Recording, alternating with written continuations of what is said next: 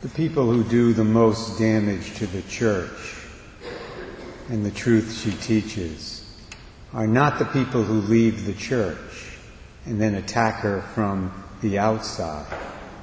The people who do the most damage to the church and the truth she teaches are those who stay in the church and then attack her from the inside. This is what we've seen over and over again, especially in the last 50 years since the Second Vatican Council.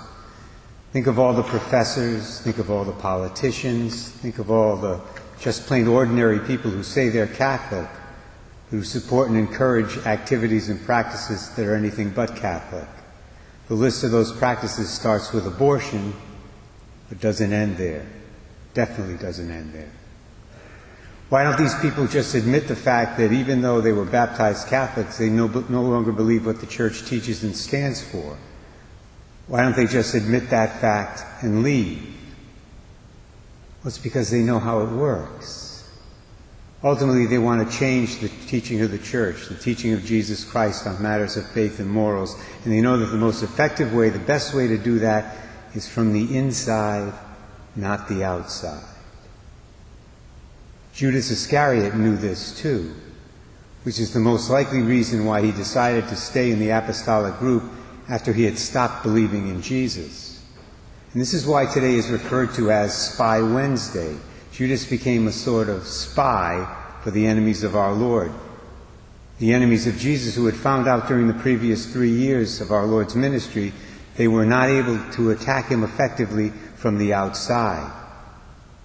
They needed somebody on the inside to do their dirty work for them. And Judas, who had obviously lost faith himself, was more than happy to oblige. Archbishop Fulton Sheen used to say that the tragedy of Judas, the real tragedy of Judas, was that he could have been Saint Judas.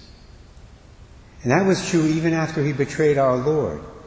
If he had repented sincerely after the betrayal, Jesus would have taken him back, just like he took Peter back after his denials.